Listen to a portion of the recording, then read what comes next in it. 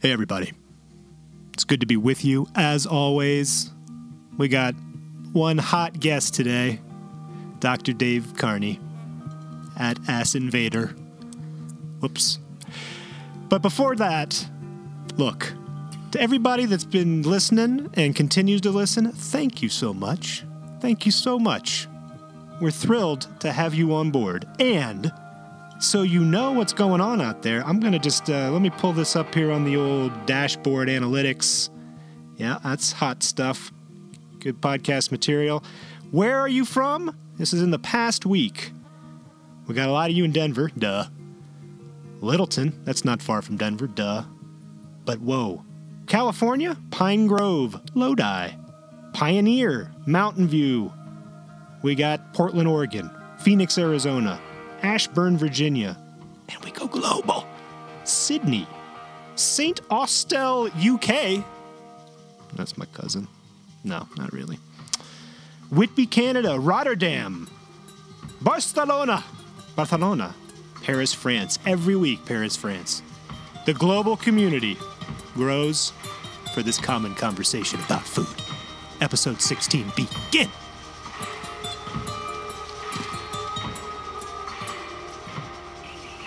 Okay, I just hit record again. So he's recording right now. We need to do the beep. Wait. We do this thing. But don't ever hit stop once we do the beep. Yeah, don't hit. We count down from 3, and then Mark and I, and then you join us in like about a 3-second beep. Just make a beep sound with your mouth, because then it's easy to line up the audio tracks later. Oh, I see. So yeah, okay. So 3, 2, 1.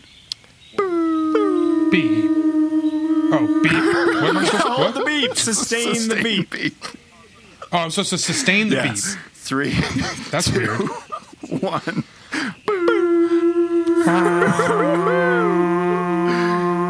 Okay. That'll work really good. What is that? That's a good sound. That could be an audio cue. That's my fake fart noise that I do in elevators. Is that just with your throat and mouth, or is there like hands over the mouth? No, it's kind of out the side of the mouth. Oh. You do that in elevators. That's a pretty good idea. Yes. Well. It sounds like one of those farts that you just kind of lose. You've just lost. You've been concentrating on it, and you kind of lost control of it in the elevator. It's just slipped out of a buttock. It just. One buttock. I haven't done it in a long time. I can tell the quality's really low, and my style's down. I don't know, but when you described what kind of fart it was, it clicked for me. Yeah. That always seems to happen in elevators. Well, when I'm in an elevator, I don't hold them in. Can you introduce the guest, Josh? Oh yeah, so we've got Dave Carney on the line here from Glendale, California. Yes. Dave is a natch rancher. Oh. Dave is this dude. No, Dave used to. I mean, he used to fart in elevators, not so much anymore. No, he still farts in elevators. Well, he said he. If I'm hearing him right. No, it's been a while. No, Dave is like a Renaissance man. Dave is he's been a magazine editor. He's worked at ad agencies. He's a foodie. Oh, he's an ideator. He is an ideator. Oh, we love ideators. Yeah. Great job with the introduction, Josh. Well, no, I feel bad because I was realizing as you were pressing me to do an introduction that I often go right to Big Brother skateboarding. Mm. I think because it was like such a big deal to me when I was a kid. I used to read it all the time and then got to write for it a little bit. Personal history is what he was trying to say. Yeah. Do you remember when you met Josh via a letter or email, Dave? No. However you met him. But I'm assuming it was a letter, right? Probably a query, right? No, you know what? This is good. I sent Dave an email. The year must have been about 1999, and I just finished journalism school, had my BA, and I sent Dave an email saying, "Hey, I just got my BA in journalism, and I love your magazine. You should hire me." That was my genius approach. And then Dave wrote back, "Yeah, sure, man, you're fucking hired." Well, that's in my head. Actually, that was the response that I would have Yeah. written right now, and I was wondering if I was smart enough to have written it way back in 1999. Oh yeah, even keel. But it was a great. Actually, that was a powerful email because it was eye opening for me. Yeah, I that was. like, wow, so I this feel like isn't everyone what you need do. that email. I got Yeah, I got think- your email a lot. Like, hey, I want to do this article on, Niagara Falls or something. Will you put it in the magazine? Yeah, sure, dude. It's like, I like Where that is was it? pretty. That was pretty direct. Will you hire me? Yeah, That's- but I that's a- didn't. that's a I didn't few offer. I notches didn't up even from give him just an like- idea. I wasn't like, hey, No, that's my point. That's was why like- it's a little bit more aggressive. It's not like I want to write this story. No, No, it's just like, hire me. Just trust me. I'm good for this. But I think the real way to get in was sort of like, well, the Johnny Knoxville approach, right? Like, didn't he send you videos of his friends shooting him with guns while he was wearing a bulletproof vest? no, that was we were already working together when that happened, and that was actually that was sort of the impetus for how we met, because he was trying to do that article, the self-defense article, and he was shopping it around to other magazines, which I don't remember what they were, like GQ and Rolling Stone, whatever. The major magazines who were, when they heard his idea, like, you want to shoot yourself? Yeah, no. But we heard about it because there was some weird connection between Knoxville and some other friends and Spike Jones in Chicago. He had some connections with our circle, and we just got wind of that article that he wanted to pepper spray himself and put on a bulletproof vest and shoot himself, and we were like, yeah, we'll do that. The problem, the other thing was he needed the money for the bulletproof vest, which Those aren't cheap. It's always money. yeah, and yeah, that was the other thing. I think most of the other magazines said no on the basis of just like how much it would cost to buy a bulletproof vest, and I don't remember how we got it, whatever. We just said yeah, fuck yeah. But it also turned into like everything was funny and lovely until the gun came out. Like they had to go to the canyon to go do that, to go shoot himself, and that's when also a bunch of people started backing out. Like there was someone else was supposed to shoot him, and it was Loomis, I think, was the one who was supposed to fucking pull the trigger, and he decided, nope, I'm not doing this. Someone who was supposed to film it backed out. It got down to like there was just 2 people left that would help him go do it, and obviously he did it and he survived. Was there some sort of like a contract, or did he write something absolving anyone of manslaughter charges? Or? We know nothing of contracts. I would have demanded a waiver before I pulled the trigger. I don't know if I could have pulled the trigger. I wonder if there was, actually. I don't remember one, but in hindsight, that seems like that probably would have been a good idea. But we weren't full of good ideas at the time. Next time. Or just different good ideas. Your good ideas weren't encumbered by like pragmatic concerns. No, and actually, I've continued that tradition to this day. Whereas the rest of them, those who went on to do Jackass and work with MTV, they're more than familiar with contracts and signatures and liabilities and all that. And when I went to go work for JackassWorld.com, that became kind of an issue because they needed everything signed, and we were doing a lot of skateboard stuff, and getting release signatures in skateboarding is something that's still to this day pretty foreign. And it was kind of embarrassing to be at a session or a spot and skating, and we'd film, and I'd be responsible for getting like everyone's signature, and it would be a lot of like, what the fuck is this? What? And it would compromise my integrity and my street cred. Big time. And so I just stopped doing it, and there was actually a really funny fight between me and Cossack that went on Jackass World, where Cossack actually totally got me to blow up. He got my goat. He pushed all my buttons, and I exploded because I wouldn't get with the program. That was the gist of the argument. Dave would not get with the program, and I There still it with the is. program. That's his T-shirt. Yeah. get with the program. Don't get with the program. No, that sounds like Bart Simpson. I like the idea of when it just says get with the program. Okay. I'm into And for our listeners, that's Rick Cossack. He was the photo editor of Big Brother. Am I right? among other yeah. things. Among other things, of course. I mean, that was the cool thing about that magazine is it wasn't just that you weren't just a photo editor. You were like part of the guts of it. There were all the personalities kind of in this big stew of weird You wanted in. creative madness. Oh, so just hire badly. me. Hire me. So badly. I'm so good. I'll I have tell a, you- I have I'll a tell you. BA. Well, at some point, I realized I think I actually should send him an article. Maybe that would work. Yep. And I was working I was a film critic for a crappy little local paper, and so I had the chance to interview Franca Potente, who was just coming off of Run Lola Run. Run, Lola, run. And she was in a new movie by the same director, Tom Twyker, I think is his name, with this guy, Benno Furman, who was like a German soap actor. So I got to interview them, and I just asked them a lot about like Meisterbrow, and they were really interested in bears. They wanted to talk about bears. It was a really goofy interview, and I had a goofy picture, and so Where's this going? I sent it to Dave, Yeah. because they had a Who Fucking Cares section in the magazine. Uh-huh. So I sent it to Dave, and I was like, this time, maybe it'll happen. And He wrote back. He said, I'm trying to figure out why you sent me this. This is so fucking dumb. And so then I was kind of crestfallen. But then about 2 or 3 months later, a friend called me and was like, dude, your picture's in Big Brother. How'd that happen?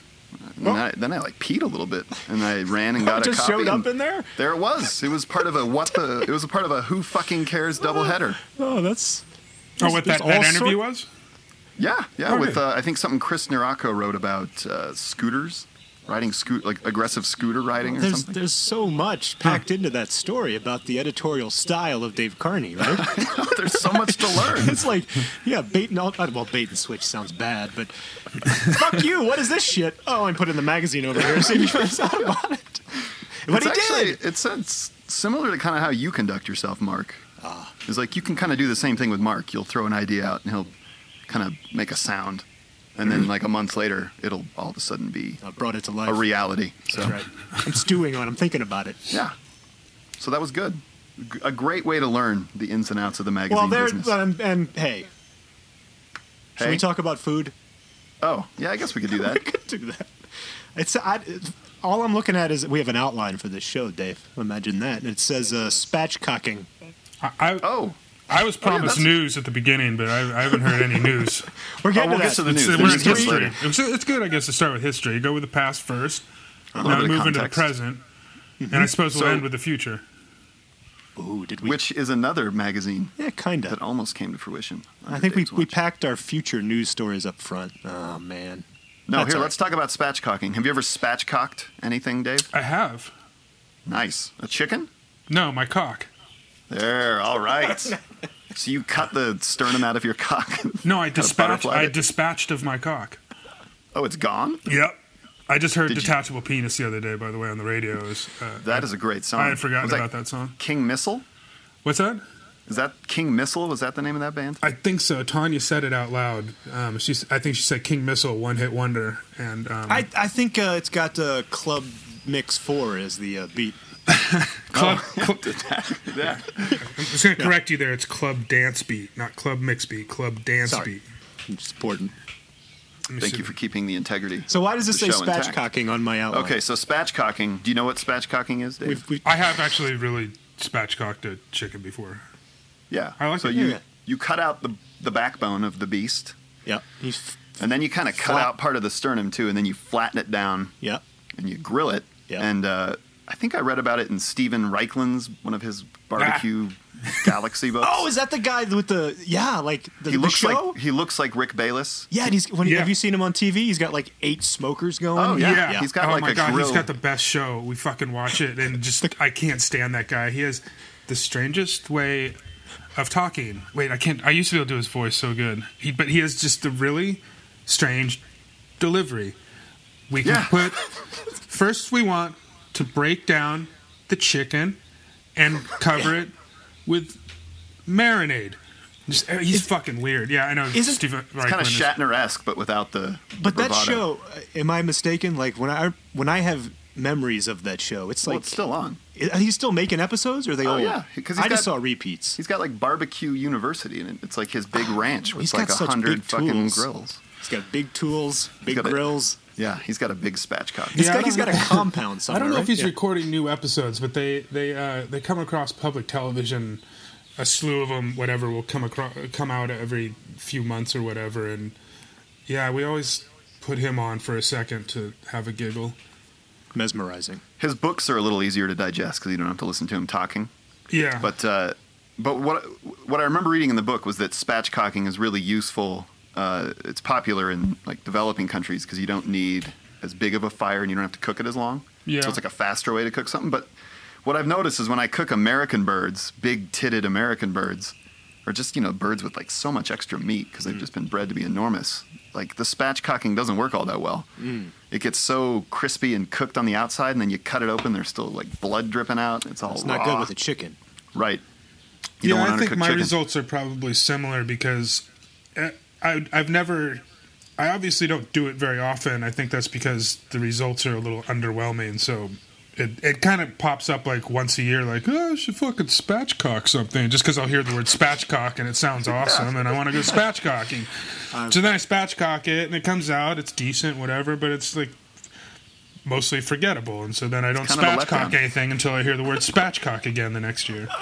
Do you ever use bricks? Do you ever try using bricks wrapped in foil to kind of press down on the meat? I don't think I did that. I know I've seen that, but I just What no. would it mean to go spatchcocking? I want to go spatchcocking. It's Just like just- run you mean around the running around with neighborhood scissors in threatening people's to- backyards, threatening to grill their birds a special way. Oh, yeah, you could rip their beer can chicken off the grill and I just want to go spatchcocking. mutilate it. Yeah. But anyway, so I got a life hack here for us. Life hack. We have an audio cue for that. So I was telling my friend James, he was over the other night, and I was complaining about spatchcocking. And what he does is he does that. He spatchcocks it, gives it over the hot fire, lets it get nice and crispy and seared on both sides. Then he takes it off, and he wraps it in foil with a bunch of potatoes and onions and puts it back on the grill to finish cooking. A little slow cook after that. Yeah. Yeah. So there you go. There's your spatchcocking life hack. Okay. That's why I wrote spatchcocking on the outline. Great. I wanted to deliver that life hack. You also wrote eat cricket bars. Oh, well, I thought it would be kind of rude. Yeah, let's To not. Let's not save have a that. cricket bar for But Dave. I gotta address this because did you listen? I listened to the last podcast, and I think I went insane for about a 3-minute stretch with this Richard Dawkins, Richard Dawson thing. Oh, yeah, you did. I kept saying Richard Dawkins. Right, and out I wasn't loud, picking up what you were talking about. and you rightly identified that human as the leading atheist mind Well, I thought he was a physicist, but I and was an close. evolutionary biologist. Yeah, I think he's an evolutionary biologist. And I was insistent that it was Richard Dawson, the Family Feud host. But I kept saying Richard Dawkins. You did, over and I wasn't. and over and I over. thought you were talking about Running Man, I was. so I assumed you meant you were trying to reach Richard Bachman, Yeah, Stephen King's pen name. I couldn't. So we had a dick mix-up, a big Richard big swirling dick mix up. I think- just want everybody to know that I'm aware of the difference, and I was talking about Richard Dawson, who was that sort of Lothario. Yeah, game he was show like host. he was like the Family Feud host. You could tell was like probably was the patting shit. asses behind. Oh, he was. I think Stage. on camera he was. Yeah. Yeah, he like made Bob Barker look chaste. I think it's weird that people care. Oh yeah, Beckett's here. Hey, Beckett. I'm actually looking to see if I have. I'm pretty sure I have that dude's book on a list of books I'm supposed to read. Yeah, Richard Dawkins, The Magic of Reality. How we know what's really true. And Because Richard Dawson tells Next podcast. us. All right. Well, wait, speaking of... Oh, wait. See, here's a segue. Dawkins. Dawson. I see what you just. I see what you just did. Dawson. I got it. So, Dave, one of the other ways that Dave communicates with the world at large is through Instagram. Is this the only? Are you a social media guy, or is this it?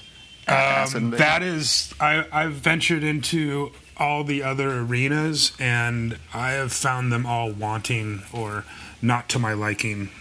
So yeah, Instagram is my my link to the social media world. I've tried. When I was at an ad agency, we were working on. That agency had been granted was going to be the agency for Twitter.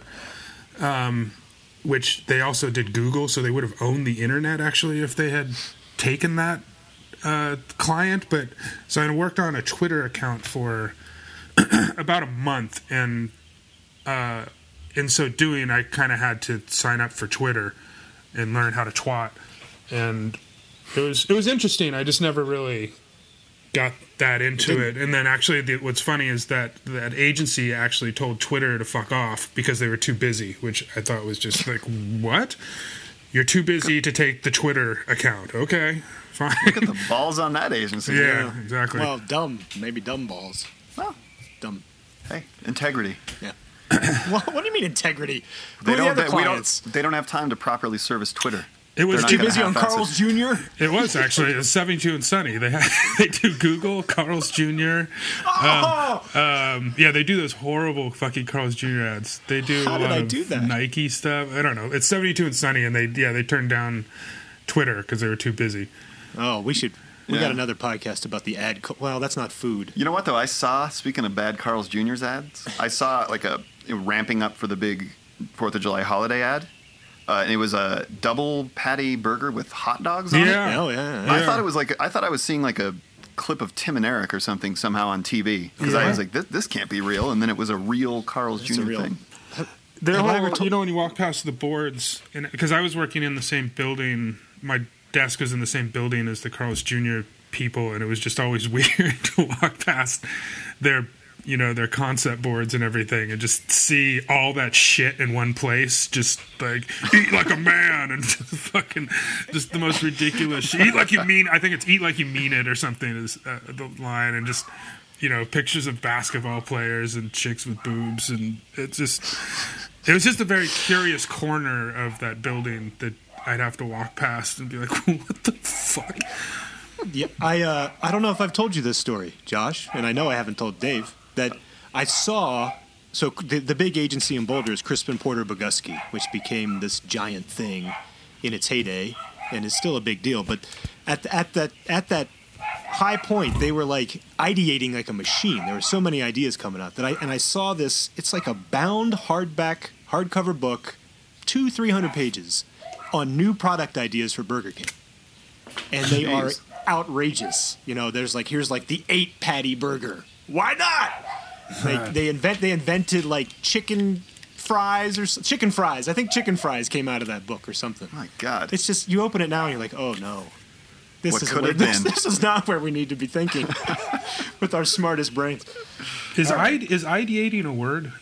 Oh, If it wasn't before, it unfortunately is now. it is absolutely a word, especially in the ad culture. You said it. You said in the beginning, I think, an ideator, and I've always been bothered. I learned the word like at the agency I've worked in. It's like you go out and you go concepting, and that's Oh, not yeah, a same word. thing. Which I was kind of bummed on because concepting actually seems to make sense to me, but apparently it's not a word. Can't go I wouldn't be. concepting. I wonder if ideating is in the OED yet. Do they make yearly additions to that? This is Yeah. yeah. Ideate I is think- a word actually on Webster's. Ideated. It's just ideate is a verb. You don't have to use it, but Yeah, it's one of those words. I don't know what does it actually mean to create an idea or concept, something like that. form an idea. I think Yeah. it more succinctly, it's like to make your mind jizz, kind of. Yeah. Well, that's what they're paying you for. Brain They pay you to skeet. ideate. Brain skeet. Brain skeet. New hashtag.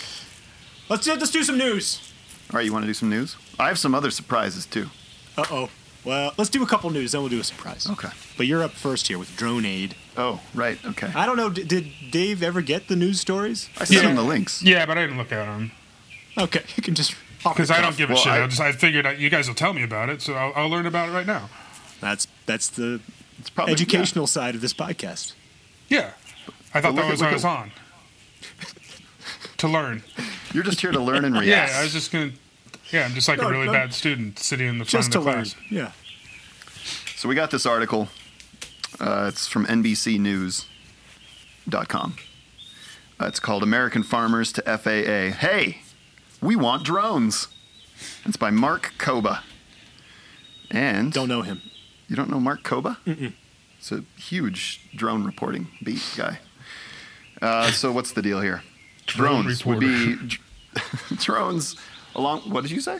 I didn't say anything. Somebody said something. What No, did I Dave just say? saw a drone reporter is just. Oh, drone reporter. He's Yeah, on the like, drone beat. That sounds like a Daily Show sort of thing. Our what do they say? Like our resident drone reporter. Kind of does. But the thing is, there's enough drone news for one reporter to make a whole career. I only brought that up because I seem, being the insider that I am, Yeah, gilded insider. I seem to know half the people we cite in this Oh, right. podcast. That's why he said he didn't And know I- Mark Koba. And I love to say either whether they're a pro or not. You know, one thing you should know about Mark real quick, too. Forbes magazine once crowned Mark a kingmaker. Oh, In the consumer, what was it? In consumer. consumer products. Yeah, they had his picture and everything. Wow. So So, I like do you to have a scepter? Oh, shit, yeah. We'll make one.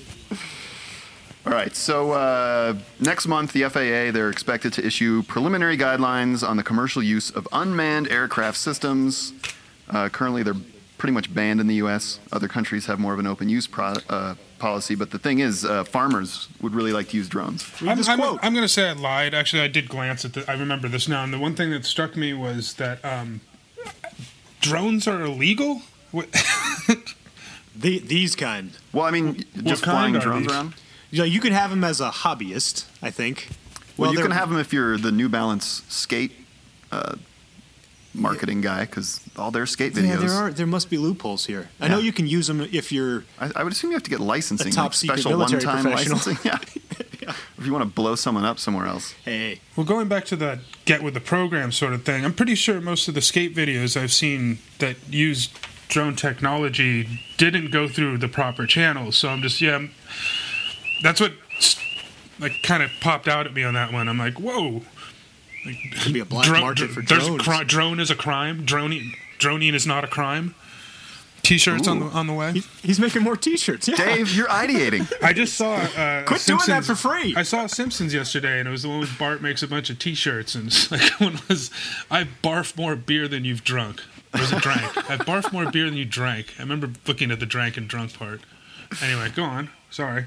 Drones. Oh, that's fine. No, but that's interesting because I can remember seeing it. I think it's like New Balance, the shoe company. They've recently entered the skate shoe market, and they put together like a really pretty expensive video where they had parts of LA that looked completely abandoned and people skating through them, and it was clearly all shot with Well, drones. we know So you because got to assume a big company like that probably wouldn't they're feel lobbying. comfortable cutting corners, but who knows? No, they're just lobbying DC for a special shoe exemption on the drone laws. Skate shoe especially. Skate shoes Because especially. it looks so ill. We know for a fact that in Russia, because we wrote about this, Yeah. our foreign correspondent, Yamaya, Yeah.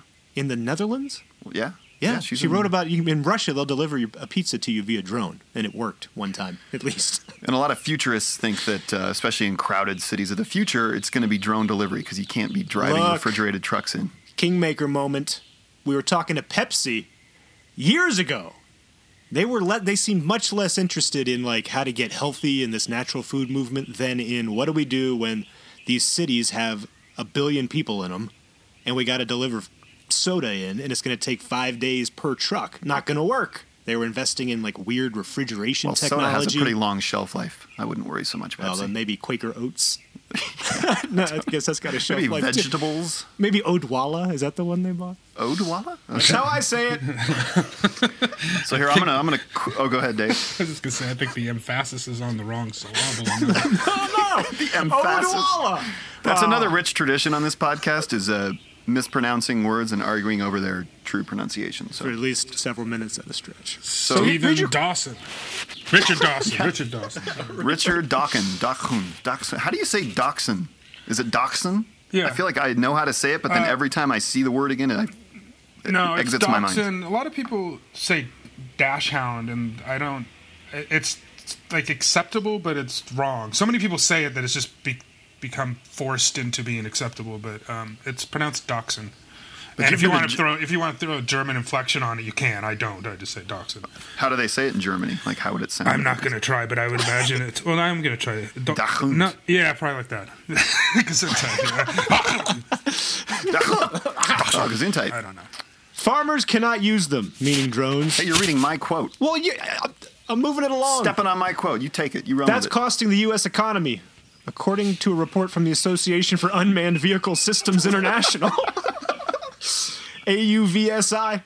The report says the drone industry could generate more. This is the best. Good choice of quote, Hey, I Josh. pick 'em. Quotation. The report says the drone industry could generate more than $82 billion for the economy in the first decade of its commercial use, with agriculture accounting for $75 billion of that figure. Pretty So- impressive. I just The like that there's a economic drone benefits- association. That they get their shit Well, I together did- pretty early on right there. Like I got tapped by some dude on LinkedIn who is the president of the Motorized Skateboard Association, and MSA. I was like, what? No. What an illustrious post. He and the Yeah. drone guy should hook up. I mean, the technologies are probably a little interchangeable, right? Yeah. Yeah, they could unite, pool their resources. So But the one thing I think the farmers too are saying that one way they could save money is they'd reduce manpower. They would need to hire people to basically like Jesus. comb the fields and see what areas need special attention. They could just survey by drone. they could just start tweeting. Yeah. So again, it's this problem too of technology coming in and taking over pretty much every job. That But if you don't humans let can it do. happen, you're getting behind the rest of the world. Yeah. Yeah. But we're all going to be out of work soon. We're just going to be content machines. That's for another can- podcast. Sell Odwalla bars too. You said it right. Why can't they just use the drones? Like, who's going to tell them not to? The FAA. Well, then I I guess you just do it until someone tells you not to. Quit complaining about it and just use the drones. Like, I don't. It's true. think But I mean, you you're could get advocating shut for down. breaking the law. Yeah. You could get shut the fuck down. Yeah. Then Then what are you what? going to do? Then you got to get out there on your tractor again. Oh, no, if they let you, you might lose your farm. Your license. Everything. Lose your farming license. Your farming license. All right. So is that it? We good on that one? I guess we're good. Drones? Did anybody learn anything? I thought there weren't it's- any farmers anymore anyway. Oh. Ooh. How do you mean? There's a bunch of old guys toiling in fields. There's no young generation. It's starting to happen, though. There's that sort of hipster runoff. Yeah, we'll see how long that lasts. Yeah, They need a drone for their backyard lettuce patch. Just want, So I they just can want to survey see it what it from looks. work. I see what it looks like from above. I need to post a different angle picture of my kale patch here. No, they might have a backyard chicken they need to slaughter. You got to pick which one. With a before- drone? A drone equipped with like a laser beam? Oh, even better. Well, that's when they really need to start being regulated. Poultry right? drone strikes. Oh, good. All right. All right, so we did all learn something. So you want to do what? Let's do one more, and then we'll take a break for your surprise. Okay. Sludge Sofa. This photosynthetic furniture can grow you dinner by Adele Peters, Fast Company. She a pro? Don't know her. Oh. Did I read this article? I did. Shit, I was hoping Did you you read it? I'm reading it now. I mean, I Oh my God! looked at the picture. We're looking at this is the quotation. We're looking at how we can produce supplemental food by recycling things we don't need, says architectural designer Jakob Dunia, who created the conceptual line of furniture with industrial designer Ethan Fryer. The custom glass bioreactors use waste heat, light, and carbon dioxide from a home to feed the spirulina inside. That's an algae. Periodically, someone can turn a tap, empty out the green sludge, and eat it. Fuck, that's disgusting. If you look at the article, which we will link to on the site in the show notes, yeah, they've got these glowing green orbs all throughout their apartment, different sizes and shapes, and I don't know what those are doing, if those are capturing the... The sludge? Well, because then they've got this table with all these levers on it. Do you see that? You didn't Yeah. watch the video. No, I'm looking at it. You Hey, I'm- didn't do a damn thing. I'm it's looking at it. This is a wonderful table. They turn these Utility levers... and maintenance systems. Yeah. They're trying to be conceptual artists about it. But the takeaway is, are you going to grow your own algae and then drain it into a sludge and use it? Yeah, Something about it reminds me of like pus or something. It's a highly nutritious food source. What do you think, Dave? Would you I'm eat sure calf fucking sludge? dog shit is a highly nutritious food source as well. But I can go down to the McDonald's and get a sausage McMuffin instead, and it tastes a lot better. And has slightly less dog shit in it, probably. Slightly less, only slightly. Negligible.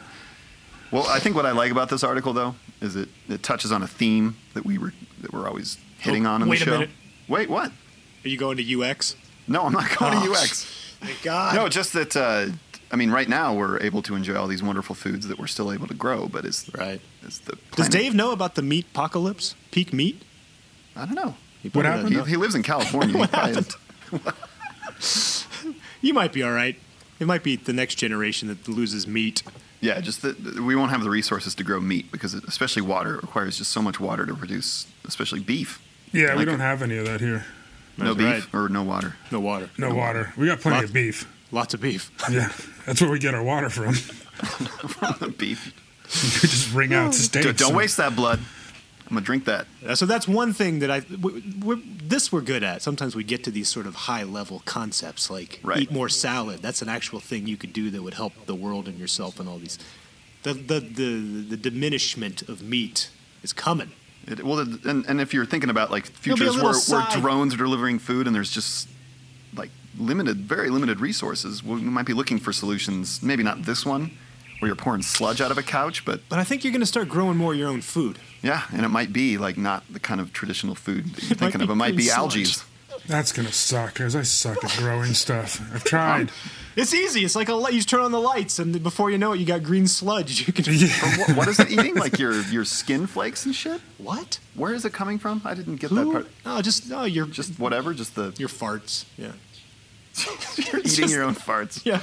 I mean, the good thing about the algae. smoothie culture is it's kind of breaking us in for sludge when it comes time to eat sludge, That's right. because it's basically the same Make dish. your own smoothie. There you go. That's You're right. You're ready for the sludge. Yeah.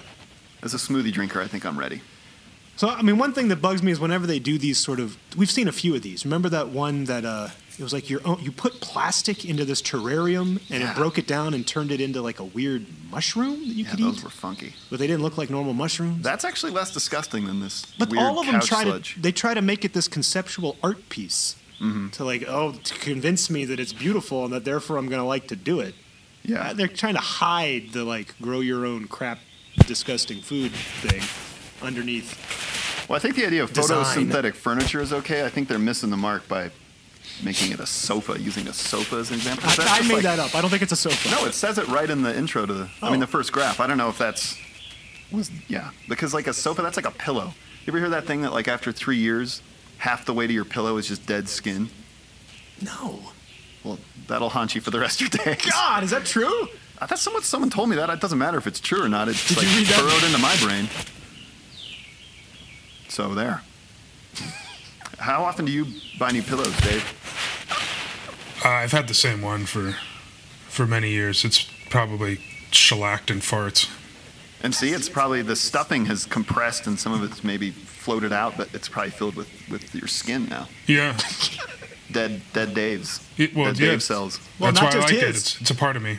All sorts of microbes inside that house, apartment, wherever he's living. Oh, you want to talk about that? Animal. Well, I put that one prematurely, but it's not just his skin inside that cushion. Oh, no, it's got It's ducks hers. and farts on it, too. Yeah, yeah, yeah. And his wife's skin and All of it in there. Wife's the skin. occasional German Shepherd visitor skin. It's the blend. Yep. German Shepherd, is that a visitor or is that a? You just have Beckett, right? The German Shepherd's on loan. His name's Okay. Randy. Sometimes Rando Randy. Calrissian. Oh, I like Rando Calrissian. I like Randy. Oh, Randy's good too. Yes. I know somebody that named their dog Kevin. And I thought that was nice too. Yeah, I like when people give their pets like really kind of flat human sounding names. Yeah. Yeah, his nickname's Ira as well, which is Ira. strangely Jewish name for a German kill dog. Very popular in the podcast world, the name Ira. Yeah, I bet lots of podcasters have firstborn sons named Ira. They're Moving just on. hoping that they have eye deficiencies. Like, please let him wear. Surprise porn. me. Oh, surprise! Okay, let me get my book. Yeah. Randy's dog food, by the way, is kosher. It's perfect for. It says it's good for Passover. Well, there you go, Ira. I didn't know there was such a thing. Huh. I didn't either, but there is kosher dog food. Who makes that? It's in the kitchen. I can't get up to go All look right. at it because I'm on a podcast right now. But it's actually, like seriously, open the can. It's like a pot roast in there. It's just really, Oh, there's real hunks of beef that flake off, and I'm actually going to switch Beckett over to it because I think he's getting cancers and other weird shit from his Trader Joe's dog food. That's not happy. No, that's not. Well, what That sounds like dog Trader, food Trader that you could Joe's eat is not going to want to hear that. in the apocalypse. What? You know, like in Mad Max, he's eating dog food. I'm thinking wanna at eat least, the- you're not at least the that Trader kind of dog Joe's food one, but exists. you No, want the this wet kosher, yeah. dog food. I feel like I could make a sandwich out of that if I had to. Yeah, it's probably got a lot. It's got meat in it though. You can just put it in But I mean, in the apocalypse, with the water wars, when they're in the grips of the water wars, you'll eat anything. That's what green I'm saying. sludge. So just look out for that stuff too. If you What's see, what are you holding in your hand? Okay, so this is Bartlett's Book of Anecdotes. It was a gift. And I just found it because I was looking for books because we stack Mark's microphone on a book, on our own books, because we don't have a mic stand for him. So I just looked through the index, was looking up food. And since Why, we're- why do you always get the mic stand? Because it's my mic stand. Oh, I guess that's You're fair. responsible for your own mic stand here, Buy my Buster. own mic stand. All right. So this is an anecdote that's attributed to H.G. Wells. It's related to food because, as I mentioned, I cross-referenced food in the index. Smart. Yeah, right? So here we go. At a dinner one evening, H.G. Wells expounded his theory that mankind had failed. The dinosaur had failed because he had concentrated on size. Homo sapiens had failed because he had not developed the right type of brain. So, Wells claimed, we will first destroy ourselves, then die out as a species and revert to mud and slime. And fuck? we shall deserve it, he added. One of the guests objected that surely it wouldn't be as bad as that. 1,000 years more, said Wells. That's all Homo sapiens has before him. So I didn't realize this podcast was really heavy. What year was that written? I don't know, I threw the book away. What was the thing about the dinosaurs you cut out? They failed because why? They focused concentrated on size, which is kind of a weird thing to imply that dinosaurs were focused on not size. not the Velociraptor. That's true. Velociraptor. There were a lot of like small, more bird-like dinosaurs. Right. But I think he might be onto something. Well, but I think that's very hyperbolic. Imagine that guy at a dinner party. I know. Homo sapiens. It's like singular having you verb. at a dinner party. Anytime someone orders meat, you're like, well, enjoy while Enjoy you can. while you can. Yep. Because pretty soon, your kids won't be able to have steak. That's right. They don't like me when I do that. But they know. They know I've planted the seed.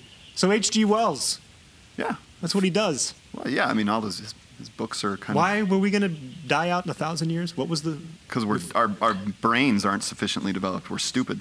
We haven't figured out how to coexist, I think, is his main Did I point. tell you I saw Ex Machina? You did? Yeah. Yeah, well, I haven't seen it, so. Oh. And we can't talk about Fury Road because you haven't seen that. Nope. And you We're- can't talk we're in about the Mad lurch. Men because I haven't seen that. All right. Dave, have you seen Ex Machina?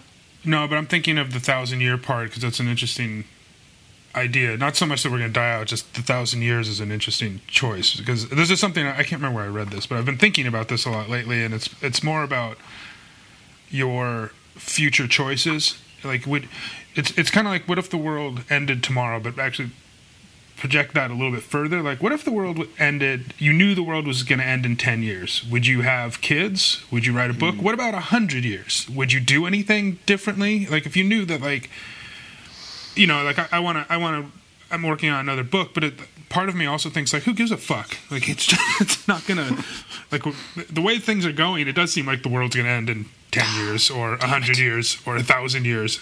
I thought that was just me. Yeah, no, I'm with Wells on this one, and and so it makes you question all kinds of things. Like, why not just fucking turn the water on and let it run? Like, I don't give a fuck. It's we're not going to be here for very long.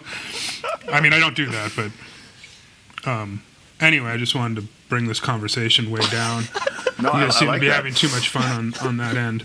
Well, no, And let I me, thought we could use a little bit of. I think pretty much we always end up in that place on this podcast. Is there a Joy Division beat on this thing that I can play? that would be perfect. Let's see. Radio. What do you Just to put this Wells anecdote in context here. So Herbert George Wells, 1866 to 1946. So best case, 2046. probably when he was an adult. So we're thinking no. maybe he was at this dinner party early 1,000 years. 1900s. So so he's saying we'll be around till the 2900s? Yeah, that's not so bad. Yeah, I've got plenty of time. Yeah, I'll write that novel. Why You not? should write that book. But still, you kind of always hope that things will get better. And sometimes they seem to, but then... Look, this is the heavy part. Well, I feel like America's a weird... The youth, have you seen what the youth are doing? Which youth? They don't want to buy cars anymore. Well, I like that. In the next 5 years, I think it was a study by Uber or Lyft. It's saying The that in youth. the The youth are dancing to Club Dance Beat 038 because I was just shaking my butt to that. I hope you guys get to hear it when. That's a good way to stay in touch with youth culture is to just survey the beats in GarageBand. That's how you stay relevant. Yeah. Oh, this one's kind of, peppy. Yeah. But yeah, there maybe is hope in the sense that kids today don't think see race divisions the way their elders do. Like, No, you this know. actually just came up too in a intro I did for King Shit, the Canadian skateboard magazine that I am a part of, and my intro was kind of a commentary on another magazine that ran a photo of Elway, a football player, the quarterback. Oh, John Elway. Yeah, We're in Denver. Yeah, that guy. And so my intro was kind of a mockery of that, and also playing on those stereotypes of jocks and skaters and all this. And actually, I had this whole thing about date rapists and raping going on in there because it's such a prevalent thing in football and basketball and whatnot. But the other editors up there and a lot of the staff, there's not a huge staff, but it's a lot of kids. They didn't get it. Like, I guess they read it as just like, this is really harsh to jocks, essentially. And like, they didn't understand because they don't really, that division doesn't exist anymore. Between between kids who are like, kids don't see themselves as so isolated, like I'm a skater or I'm a football player. They they transition through these categories a lot easier. It's a lot more transparent. And I knew that. I've been in a lot of marketing meetings and stuff where 50-year-old men present you with all this information. So it's kind of fascinating to me at the same time. I was like, but you have to know that, like, the jocks and skaters and cops and none of these things shall ever mix, but apparently they do. So that made me feel old. Yeah, that's kind of, my day, skateboarders were outcasts. Actually, Narako's response to it was the best because he asked Atiba, who shot the photo of Elway, he asked Atiba, was that pass switch? Because it's a photo of Elway throwing a pass, and it's full page in a skateboard magazine. It just was really weird. And Narako asked him, was that pass switch? And Atiba said, we got way more shit for the photo of the sunset. Like, on the next page is a photo of a sunset, which is also really weird, and no skating. And Narako's response to it was, well, in high school, I didn't get beat up by 4 sunsets because I was riding a skateboard.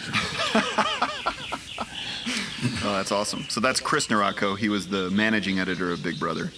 Yes. And so you're talking about a spread that ran in the Skateboard Mag, is that right? Yeah. Shit. And was it just a collection of Atiba's photography? Atiba is a famous skate photographer. It was they were doing a a real original idea. It was like a day in the life of skateboarding. I think it was actually December 13th last year. And so it was, but this wasn't really explained in the magazine. There was no article, and there was no, the captions were just, name and trick. But essentially what it was, and it was just kind of implied, was here are all of our photographers, and here are their photos from that day, December 13th, 2014. And I think maybe the time was listed on the photo as well. But beyond that, there was no explanation. So there was just this full-page photo of John Elway throwing a pass in the middle of a skateboard magazine, along with a lot of other really weird photos that were of the romantic variety, like 2-page spread of a bunch of dudes sitting in a van, and 2-page spread of a dude of Costin pushing down the street, black and white, very lot of emotion in it. And wait, but this is 2014, so this is old man John Elway throwing a pass. Yeah, That's newsworthy. I guess. To this, I don't. Yeah. No, it's very odd. It's very odd. So here's something. This made me think of this. Maybe Dave will see the parallels because I feel like maybe there are some. So we talk a lot about the natural food industry and how a big faction of it is kind of rooted in like no science, like Mother Earth. pastoral ways. Like we grow it like our grandparents grew it, and it's kind of hard to maneuver around those people. And I think where Mark and I see natural food headed is that science is going to come back into it, and it's kind of for the reasons we're just talking about. We're going to need science's help to grow food in more difficult growing conditions. So it kind of reminds me of skateboarding a little bit, because skateboarding, if you go back to like the Dogtown era, it was like very locals only, like don't fuck with our medicine, like this is our shit.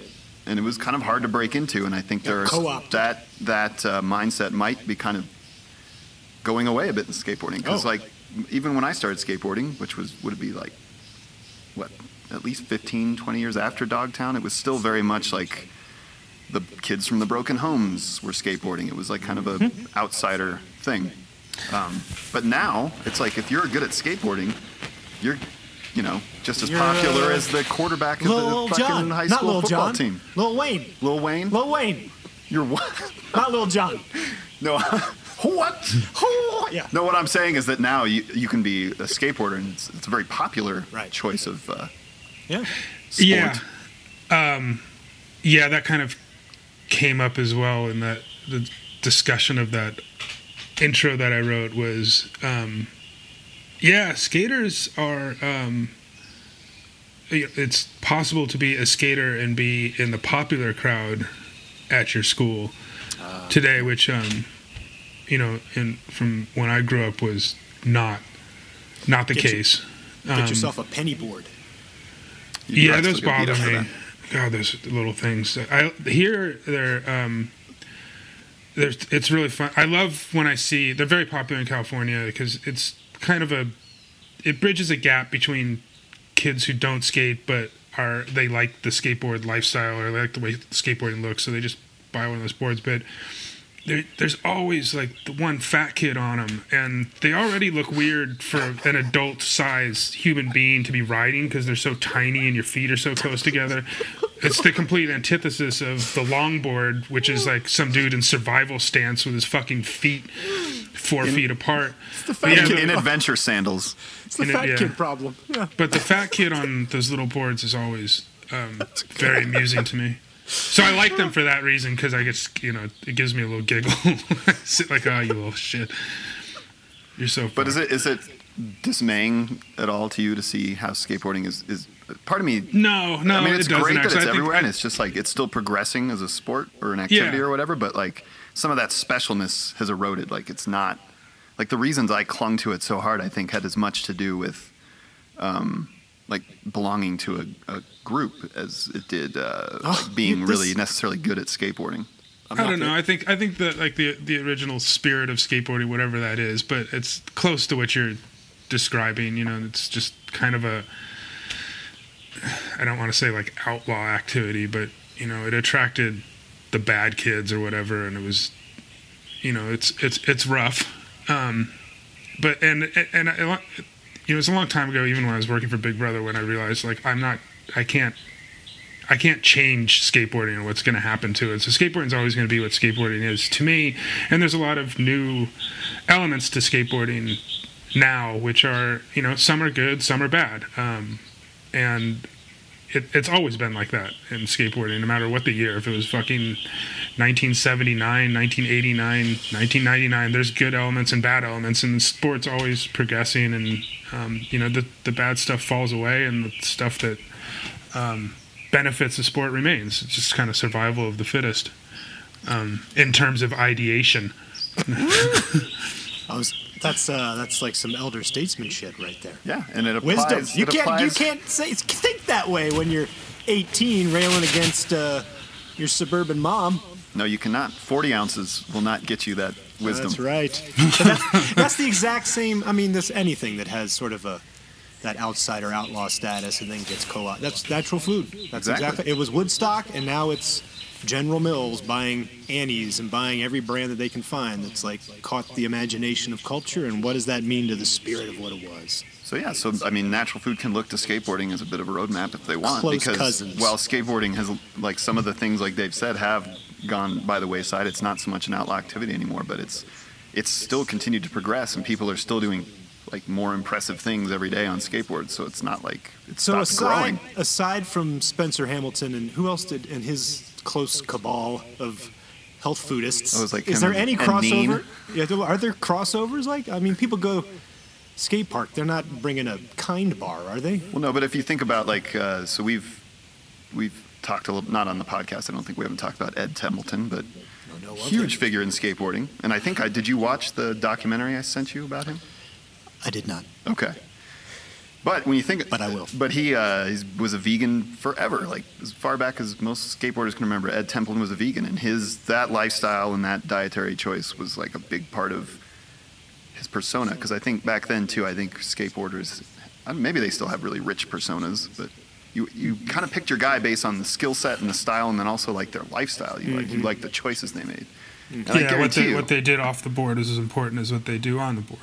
Mm-hmm. Yeah, and there's probably like thousands of people all over the world who are vegan or vegetarian because of Ed Templeton, in a way. Yeah, there's also Jeff Rowley. Oh, yeah. And Mike Filelli, who I don't know if he's vegan anymore, but both Rowley and Ed's like diets and philosophies, also was part of the products they sold. Both have had shoes that are made of synthetic materials and no animal products in them. I think Rowley's shoes continue to be that, and Ed had a company called Sheep, which was the shoe company, which that's what it was. It was all synthetic based products, or the shoes are manufactured using synthetic based products, no animal products in them. And yeah, that's off the top of my head, I can't really think of a lot of them, but yeah, Ed's a big one. He's had a major influence on skating people, and yeah, Spencer is a more modern version of that. Yeah, and I think Spencer's approach actually has more of that kind of compromise element to it, where because it's not as hardline as veganism. It's like eat more intelligently, but sometimes eat a steak. Pretty nuanced, yeah. Yeah. He's thought it through. He's read Fast Food Nation as much as you, I bet. I only read it once, but I tend to reference it a lot. It's the only book he talks about on his podcast. Well, everything, I think that book just started a lot of conversations. There's a lot of good info in there. Are you ready for this? Can I do a story? Oh, yeah. Goodbye, Bert. That one? Yeah, go ahead. Yeah, sure. Well, am I on this one? Right. It doesn't matter. NPR, Lucy Perkins, don't know her. Bert Shavitz, namesake and co-founder of Burt's Bees, dies. Oh yeah, Bert died. Bert died. Who said this? The company in a statement. We remember him as a wild-bearded and free-spirited Maine man, a beekeeper, a wisecracker, a lover of golden retrievers. That's a very tame, He's breed specific, happy, like Dave. happy dog. A reverent observer of nature and the kind of face that smiles back at us from our hand salve. This guy. So it's pronounced salve, huh? I always want to go a little salve. Nope. Okay. I think I'm right on that one. Yeah, we'll see. I pronounce the W in sword. Sword. Swordsman. So there's a documentary of Bert that I also want to watch called Bert's Buzz? Bert's Buzz, yeah. Yeah, I've seen that on my Netflix queue. He looks crazy, Almost right? watched it a lot of times. Legendary figure. So here's the quick history lesson. I think pioneer in the industry for a lot of reasons to create that whole sort of personal care category, like lotions. But it was accidental. He was like was wandering accidental. and saw some bees in a fence post, and a friend had given him all the equipment necessary to keep bees. He had all the hive stuff, but not the bees. Yeah, so and he's he like, got oh, the fuck, bees. there are my bees. And then from the bees, he and his lover, A hitchhiker. he and his lover created this company that then she bought him out, and then eventually they sold it to Clorox. Clorox now owns Burt's Bees. But this thing is everywhere. It was the first one of the first natural brands to go just broad. They're in Yeah. Target. They're everywhere. They're They have like Walgreens. 89% brand recognition. Was in that story. And unlikely, too, because it's got this grizzled But kind of... the guy, and he old stuck guy. around as the face of the company. Look, can I read these things he says? Yeah, go for it. I'm going to read you some of them because who wouldn't want to know this guy? This is Bert. I had no desire to be a upward mobile rising yuppie with a trophy wife, a trophy house, a trophy car. Okay. I think, real quick, anytime he says the word bee, you should... I had no desire to be... It's like a bees. I'm less interested in the inside of whatever it is I own than on the outside of what it sits on. Oh, his house is fucking filthy. I watched the trailer for the documentary, and I just was like, this. I'm not watching this movie because I feel like I can get, the Legend of McDodge is on History Channel, and then there's also Alaskan Bush People. Whoa. On Discovery. These two shows kind of accomplish everything you want to see about old bearded men who live in the woods. I just like the Bert guys, which is fine and good. I loved his chapstick and whatnot, but when I watched the trailer for it, I was like, he can't compete with Mitch Dodge. Like, if I'm gonna watch an old man in the woods, it's gonna be Mick Dodge. Yeah, I think he has his own group, His own little cult. Well, Dave, do you remember Eustace Conway? Do you remember that book, Last American Man? Yeah, no, and I just watched... He's on some reality show. Mountain Men, yeah. We watched that, too. I just watched it last night, in fact. He's we were just talking that Eustace, and Eustace has got this sidekick that's with him, and neither of them, when they talk, they don't open their mouths, and they both kind of sound like babies. This is... Tanya and I were commenting on this last night. Last night was they're clearing out a forest, and they needed to make a sled to drag all the logs out, and just them making a sled. The show is fucking ridiculous because it's just it's like one thing after another. Like they need to build a sled to drag the wood out so that they can set up their lumber business, but in order to build the sled, they need this hammer, but their hammer broke, so they have to like forge a new fucking hammer. So then they have to go on a journey to find some iron to smelt, and it just goes off on these crazy tangents about, and it's always like, and if we don't get this wood cut, I don't know what's gonna happen. Well, I don't know what's gonna happen either, but it doesn't sound like anything really that bad's gonna happen to you. They just yeah, there's a TV crew to help tension. you. Got to create the tension. And Bert's, I've actually switched off of Tanya doesn't like Bert's. She prefers Blistex, and I've had to agree. I think that Blistex and We lost the other what? No, I heard him. No, I'm saying the natural products community lost a consumer Yeah, to Blistex. to Blistex. They lost two consumers. Yeah. It's a little too waxy. Yep. And doesn't provide the same, because I'm hungover a lot, and so I look like a fucking crackhead. My lips are just peeling apart. They look like one of those streets in Philadelphia, like our earliest streets. Maybe I should actually compare it to a street in Ireland, Dublin. England, Dublin. Yeah, but yeah, I get really chapped lips, and so I need that stuff often. And while the Burt's Bees stuff is adequate and it's just kind of waxy, and it doesn't really provide the relief or the healing that I get from Blistex. You need petroleum. You need some petroleum on your lips. Yeah. Yeah, some oil products. Well, let's get that off the coast of Santa Barbara right now. There you go. You could just go dip your lips in the Gulf of Mexico. And Yeah. Bee soup? Or you want to Dublin? We could also go to Ulysses. oh, well, I brought my copy of Ulysses. Oh, thank God. Well, because Dave likes Ulysses. Dave's read it how many times?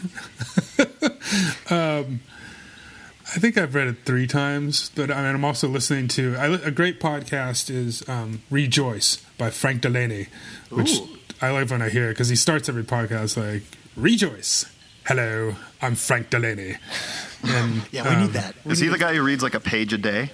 Not a page, it's less than that. He's up to a paragraph at most, and it's not per day, it's once a week. It's about a 10-minute podcast, plus or minus a couple minutes every week, and he just is slowly making his way through Ulysses. So I guess I'm on my 4th reading, although Finnegan's Wake is really the primary Joyce text for me.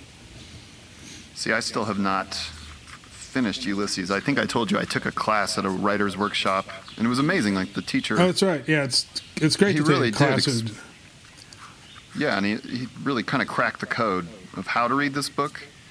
But it's not a book that you can read before bedtime. Let's hear it. Well, I'm trying to find. Do you There's know a what great page? quote by Robert Anton Wilson about Finnegan's Wake, and I'm going to totally botch it, but essentially what he said was, and like, you can't read Finnegan's Wake alone. You have to hunt it, like with a hunting party, and chase it down. And I don't know where the rest of the quote went, but basically, yeah, you have to have a hunting party to hunt for the words and the meanings and everything, which I think is also beneficial to Ulysses as well. It works really well in a group setting, and that's what the podcast kind of functions as for me.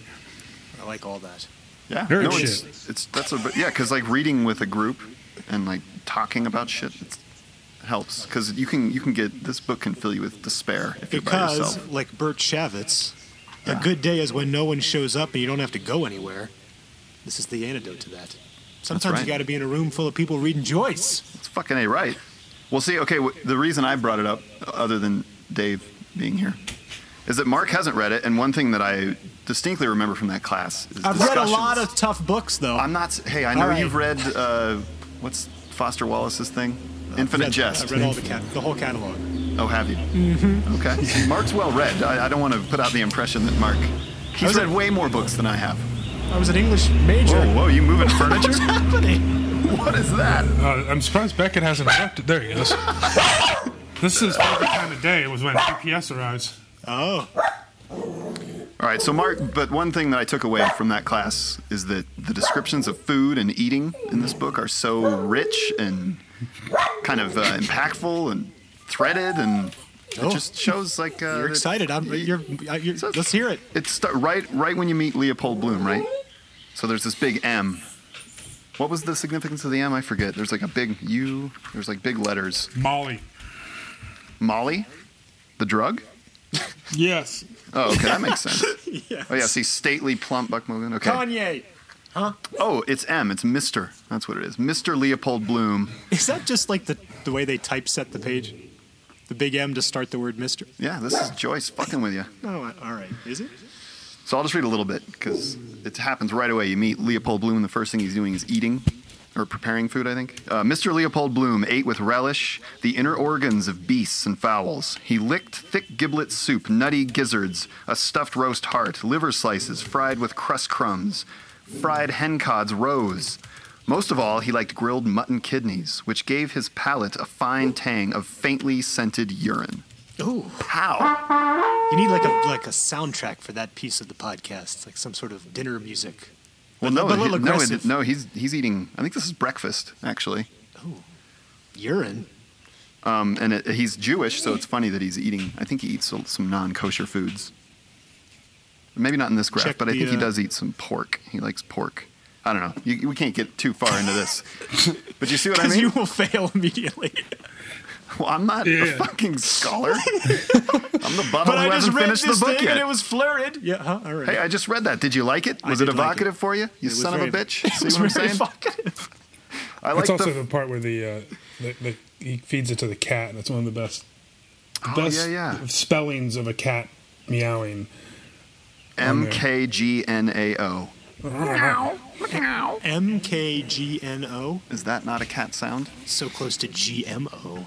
Well, it is, but it's also it's written as dialogue too. Oh, It's fucking awesome. That is good. Okay, two things. One is off the top of my head, and I might be wrong, but the big letters, there's three of them, I believe. S is the first one for Stephen. The second one is M for Molly, and they're the principal characters in those parts of the book. Like Stephen's Molly the Bloom. beginning, and then I was Molly. thinking of Molly the drug. I thought you were talking about I M-A-L-I. thought you were joking. No, and then, I was and then thinking about the Molly last Bloom. part, Molly's Jesus, soliloquy begins with B because Bloom is the subject of her soliloquy mostly. Second, next thing I was going to say is food things is in Dublin. We didn't do as much Ulysses stuff on this one trip that we did last time. We did a few things, but one of the new things we did was we went to Davy Byrne's pub, which is where Bloom goes, and he has a glass of Burgundy and a Gorgonzola sandwich. And this pub is still there, although I don't know what it looked like then. Because now it's kind of modern and sort of Italian looking on the inside, like marble counter. But they have... it's on the wall, like that's the Bloom special. You can get a glass of Burgundy and a Gorgonzola sandwich, and it's so fucking gross. Like, I don't know. It's just, it wasn't gross. It was really exciting to have it, but at the same time, like the pictures of it, Tanya saw, like, she was there, so she knew what it was, but when I was looking at the pictures later, and she was like, what the fuck? Oh, she thought it was like a sponge. It just looked really gross, the Gorgonzola sandwich in the plate. It's just, but, so yeah, there's a lot of food stuff in Ulysses. There is. It's all about the rich stew of life, really. Oh, Jesus, come on. Well, it kind of is. What as is cheesy it? as that sounds. No, but it really, there's so much, everything's connected. I believe And not it. just physical objects, like mythology and thoughts, everything swirls together. It's great. I'm wanting to read it. I might read a paragraph tonight. Just But go I'll ahead. be able to get through. You can start right now. You want me to read some more from Yeah. Ulysses? We'll continue. What do we got? We got two. Oh, we got bee soup. Let's do that one quick, and then we got one that big one to end on. So Mark wants us to just kind of blow through this, Dave. Crushing bees into a DNA soup could help conservationists understand and even reverse the decline of their population From? A new study says. This is from Business Standard. It's a staff, looks like it's a staff report. The headline is I Bee hate Soup that. Could Save Bees. Honestly, I think I just picked this article because of bee soup. I think it's kind of a junky article. No, it's Right. legit. Yeah, These well, are- yeah. But okay, so the problem is like there's bees all over. They're all wild bees. They're all over the place, right? No, the problem is that there aren't No, I know, but it's hard to, like, they need a diverse, to study sample them. base, yes. To study them in order to save them. yeah. So they need bee soup. Just Bee crushed. soup. You crushed Sounds that like story. You crushed that one. I crushed it like a The bees are dying dying. insect. CCD, colony collapse disorder. We don't know why. Some Yeah. people think it's pesticides. Some people think it's mites. Some people think it's we feed Climate them change? high fructose corn sugar syrup in the. Or it might be because people are making them into bee soup. Yeah, that's true. We have a new contender. Insect Actually, soup. bee soup just sounds like another name for honey. Kinda does. If I was a honey manufacturer, I'd consider that as a title for my product. Burt's Bees Soup. Well, You just ideated. See, you're ideating, Dave. You, You just gotta, can't you help gotta yourself. charge for that. I'm always on. Yep. Insect soup is a sensitive thermometer for the state of nature, and large-scale bee monitoring programmies, that's how it's spelled here, would really benefit from this type of DNA sequencing, you said. Yeah. That'd be YU. Not Interesting you. Not approach. you, Mark, or you, Dave. I know you guys didn't just say So you that. trap a bunch of bees, you grind them up, you look at their DNA and see how healthy that little area is. Mm-hmm. Is that you got that? Yeah. Yeah. No, I read the article. I was teasing a minute ago. My unpreparedness was part of the shtick. It's good. It's this whole genome shit. Yeah, but we DNA. have this theory too, though, that speaking of drones, drone bees are on the way too. Right about the time that bees go extinct will be about the time we've perfected little tiny drone bee technology. To do all the pollinating. That's right. Yeah, so we can keep our food. I don't know if they'll make honey still. I did read an article, or maybe I saw it. I don't know. This information came to me in some form or another, but it was, I think it was in China or Japan, where people they manually pollinate the flowers or the fruit. I think it was oranges, and surprisingly, we do it better than bees, or we're more efficient at it than bees are. But But we poop more than the bees do and make a bigger mess afterwards. Yeah, we produce way more waste. but who wants to really do that for a living? Pollinate bees? Yeah, manually pollinate I could crops. see, that could be something like that monks could do. I could see that. Oh, there you go. Like instead of making beer, or they could make We could Trappist all monks. They just could make numb beer. out. Yeah. Or they start making mead, probably. We could all be investment bankers for 10 years. Then we could full stop, pollinate crops like a drone bee for 10 years to decompress. I could be into That that. could be a human life. I wouldn't mind that. That would be cool to have kind of the meditative period of your life, the epoch where you don't Yeah, make but you money. wouldn't get through the first part. And investment banking? Mm-hmm. No, I don't think I would survive that. Last story. Last story. Full Fritz. Full Fritz. The Myth of Big Bad Gluten by, oh boy, Moises? Moses. Moses. I don't know. Moises. Moises. Can you ask the UPS guy? I would pronounce that moish, but I don't know. Velasquez Manoff, I think. I think this was an opinion piece in the New York Times. Did you read this I one? could just ask the Hungarian woman across the street, the crazy cat lady. She's Hungarian. We've lived here for 11 years now, and every day she calls her cats, and they have weird Hungarian names. One of them sounds like Machu Picchu, and the other one, I think another phrase she uses is "come to mommy" or something in Hungarian, but it sounds like edamame. So at night she just sounds like she's yelling, and this is what's going on right now outside. It's like it's all hell's breaking loose. She's out there. I don't know. She just they're out all the time, but she just needs to be comforted by them at random times, and so she'll start yelling out in the neighborhood. It's like Machu Picchu, edamame, Machu Picchu, edamame. And It's pretty good. That is good. That's a meme right there. We could do something on social media with that. Yeah. We had when we lived in Chicago, we had this neighbor. It was like a lady and her daughter, grown daughter, who clearly looked like maybe some meth problems. Ooh. She was always kind of a mess. And supposedly they had a cat named Cuddles. I never saw this cat, but it was like always missing. And at like 2 a.m, you'd hear her out there. She'd go, Cuddles! Cuddles! And it would go on for like, I don't know, 45 minutes of just Cuddles! It's not what you That's want. a weird thing to be yelling out in the street. Like, free cuddles. Either I'm looking for my cat or I want a hug. All right. So this piece, which I thought was pretty thoughtful, actually. We need to get smarter about gluten, Yeah, we do. which hits close to home. That It lady does. needs to get smarter about naming her cats. At least she didn't name it butt fucking.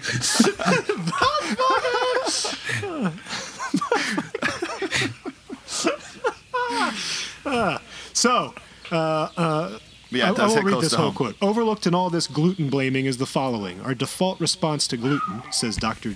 Jabri, is to treat it as the harmless protein it is, to not respond. So we've talked about this. There's a small but meaningful piece of the population that is celiac and can't tolerate gluten. Yes. There's a larger piece that's sort of intolerant and it kind of disturbs you and you don't feel as good. And then there's the faddishness of it with exacerbated by Gwyneth Paltrow and many others that, you're going to feel great and younger and lose weight and have energy and don't eat gluten. So, when you dig into the science of it, this is what's always rankled me about it. Is that the word? I like rankled. Rankled. It's just, it's like there's nothing wrong with it. It's not really good or bad for your body. And so what this particular opinion piece does, oh boy, is extend the circle into that dark territory where we were before about how all this autoimmune crap happening in us is perhaps indicative of whole bunches of systems are shutting down in your body. What the? We got... I think Dave's scratching his shirt. It won't come through on his It's on his sounds like GarageBand there is recording. an apocalypse happening right there in that jungle he's living in. I'm actually kind of looking around, seeing what's going on because I stopped listening when the word gluten just kind of makes me roll my eyes and go like, I don't give a fuck about this. It just I don't have any allergy issues or food issues, and so I just kind of turn off when I hear people are having those issues and that issue in general. Well, I'm kind of the Well, same way, but and- our youngest son is Dave. Right? Remember, Dave and Tanya took our family out to dinner, out to lunch. Oh. It was very, very. Is this a kind of them. nepotistic podcast? It is. And so I just wanted to fluff Dave a little bit, but we went to a French restaurant in Los Angeles. I can't remember. Stella Trattoria, maybe, or something. Oh, or very something. good. Stella. Yeah, no, Stella. Yeah, it was yummy. But yeah, my youngest son, we haven't actually had him tested because the blood test wouldn't really give us much information, and the true allergy test is like a stomach scrape, which seems a bit intense because we know through trial and error that if he eats gluten, he gets leg pains and he gets real cranky. Yeah. He had at Disneyland, he ate a little bit of gluten in a dessert that we had forgot was for his brother, and he started limping within like. But 20 what Mark minutes. was just reading, I was half listening, so what I caught was that that's an opinion piece where the person's saying that it's not an actual thing, Well, or it's not caused by gluten. No, I think anyway. he's saying that some people do have. I don't think he's disputing that there bigger are than real gluten. food allergies, but that it might not be. Yeah, that the gluten might not be the whole problem. The problem is that our autoimmune system is so jacked from Right. all the Oh, weird shit we from eat what? that Who knows? So, but there's two points here. One is that I had that exact same thought and regret it to this day. What podcast was that? Where I'm like, your kid's making this up. Oh yeah, you didn't know about the limping. Like the one time he got some traction by I don't feel good. It was the gluten, and then from then on we can't have gluten. He can't. No, he limps like Yeah, then- like a little orphan. And Josh is like, Son of no, a we took him bitch. to the ER once with leg pain. Oh, okay, great. My apologies to Ari and the family. But the Hey, larger point is it's all that good. yes. So you kind of connect some dots.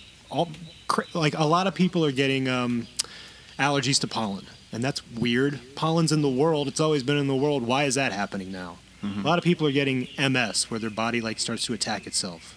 A lot of people are getting these food allergies where we've had this food for a long time. It's wheat. Is it a different kind of wheat? Who knows?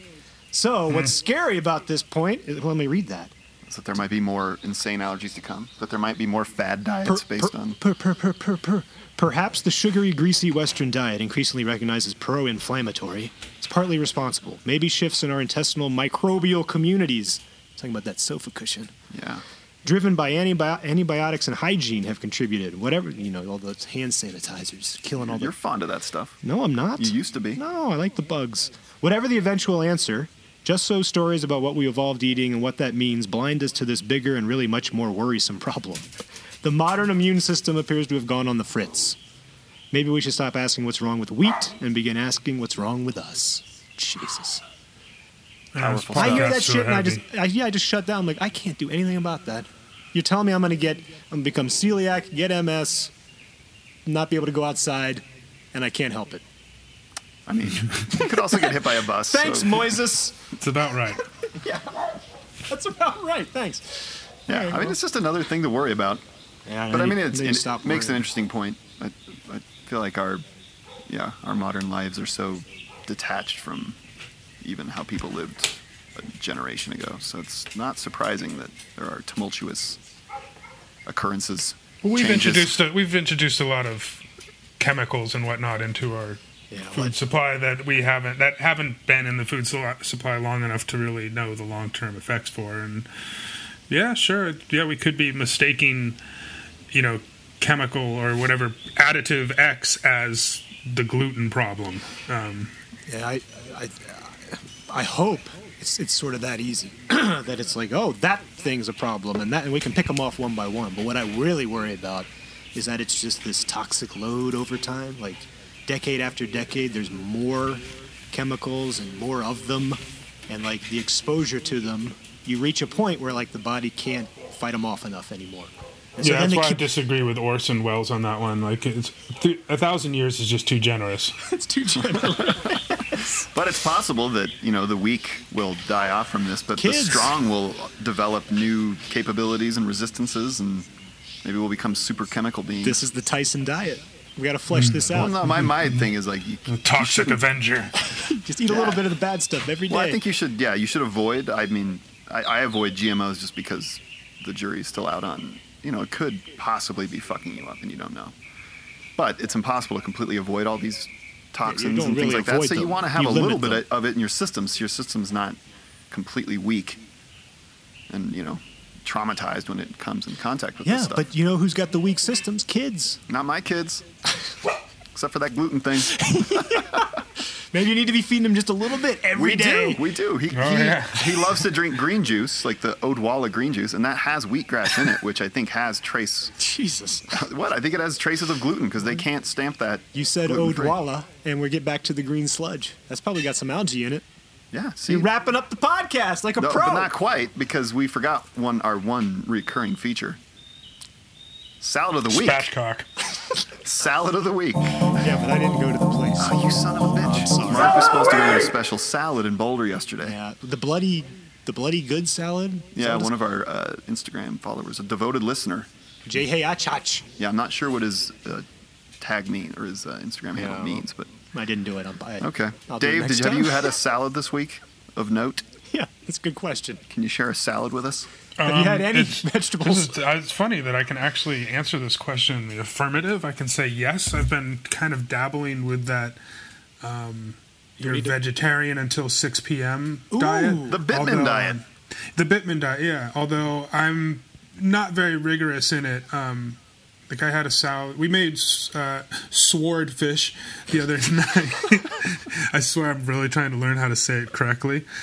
Do you know the original word was sword with no W, and the W is kind of a modern insertion, and I don't know why, but I really, it's I need to fix it. I'm working on it, guys. I'm working I on think it. the Hashtag the modern Hungarians- insertion. Hungarians brought that. We made swordfish the other night, grilled it, and some leftover. There was some leftovers the next day, and I had that on my salad at lunch, and it was really good. I'm pretty simple with just like whatever vegetables we have, greens, and then just like lemon and olive oil. So do you on buy it. like a bag of mixed greens or a box of mixed greens? Yeah, it's usually something like that. There was a yesterday's was actually like a it was not from one of those. It was actually a head of greens that had like purple edges on it. I don't remember what it was, but it wasn't one of those pre-mixed boxes. This week is an actual head of foliage. I don't know what it is.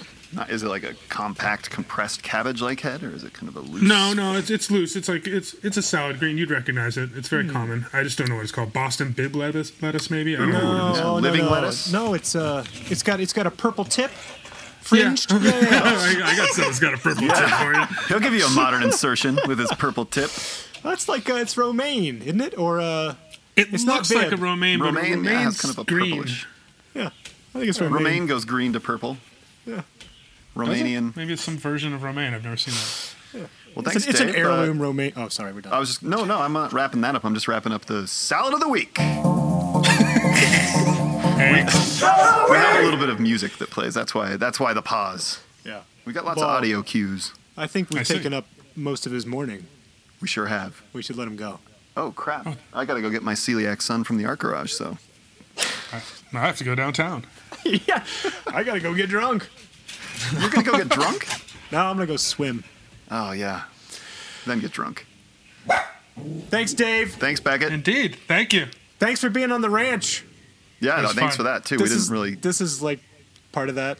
This is one of the honors. This is a perk. This is a perk. The Natch Ranch. You get to struggle through a podcast with us, as we don't have our audio set up right away. But still, It's good. Nice work, fellas. thank Okay. you. See So you soon. here's where it fades out, and then yeah, if you can just send us. Do you want us to send you the credentials to our MediaFire accounts?